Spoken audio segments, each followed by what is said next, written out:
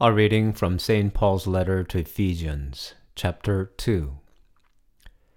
Brothers and sisters, you were dead through the trespasses and sins in which you once lived, following the course of this world, following the ruler of the power of the air, the spirit that is now at work among those who are disobedient.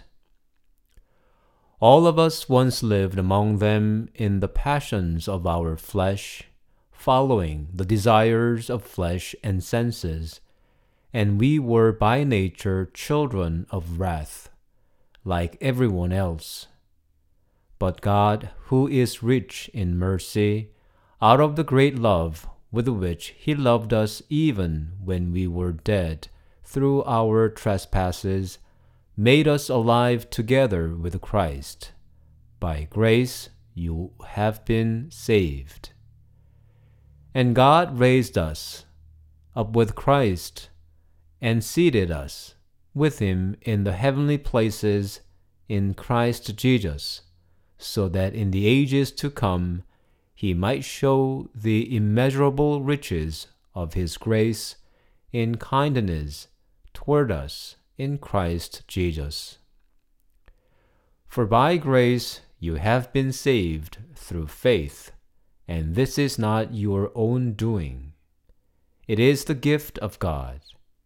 This is not the result of works, so that no one may boast. For we are what He has made us, created in Christ Jesus for good works, which God prepared beforehand to be our way of life.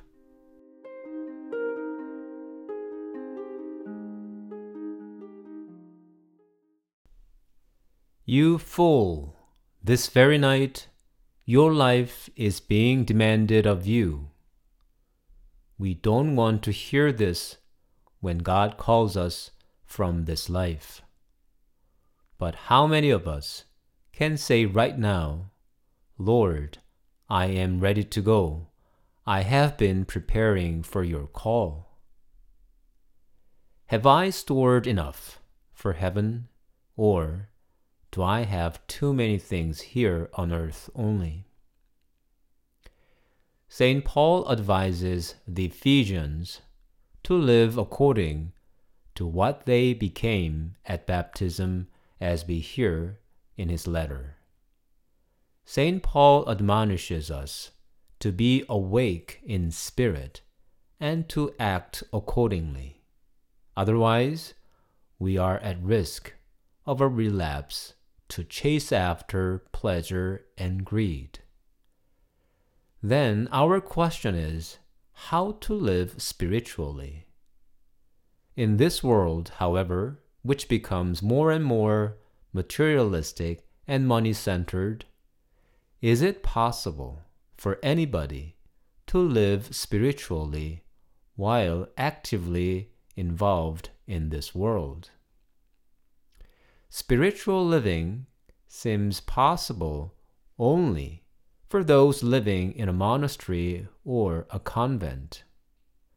Retirees, preferably wealthy ones, may be free from worldly concerns and can concentrate on the spiritual life. But all the others in the secular world seem to be trapped. Do we need to separate ourselves from the world, or do we have to look for a new job for a spiritual life, or do we have to save up so that we are free from worldly worries? I believe that's why St. Paul says Christians should live according to the Spirit. Being spiritually awake means being conscious of the heavenly goal at all times. Whatever we do, as long as we keep our focus on the heavenly reward, that is, life eternal with the risen body, we can safely make our journey through the materialistic world. At the same work, a person may build the virtues of honesty and kindness, as another becomes hardened with lies and bullies. With the same money, a person may relieve the destitute from hunger, while another incites the poor to envy. With the same amount of time, a person may deepen a relationship with his friend, while another makes his beloved one feel abandoned by his selfish entertainment. Every day, every person, and every work we encounter become opportunities to store the reach toward God when we are conscious of our final destiny. When we keep heaven in our sight, we make different decisions, heavenly decisions. Do I feel tired and stressed by being constantly conscious of Jesus, heaven, or life eternal?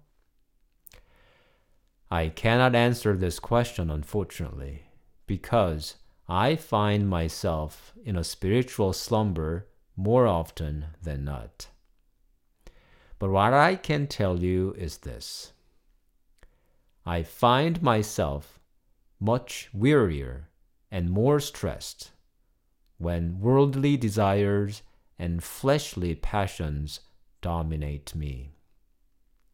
I saw saintly people, freed from these unnecessary pains, enjoy life, even amid poverty.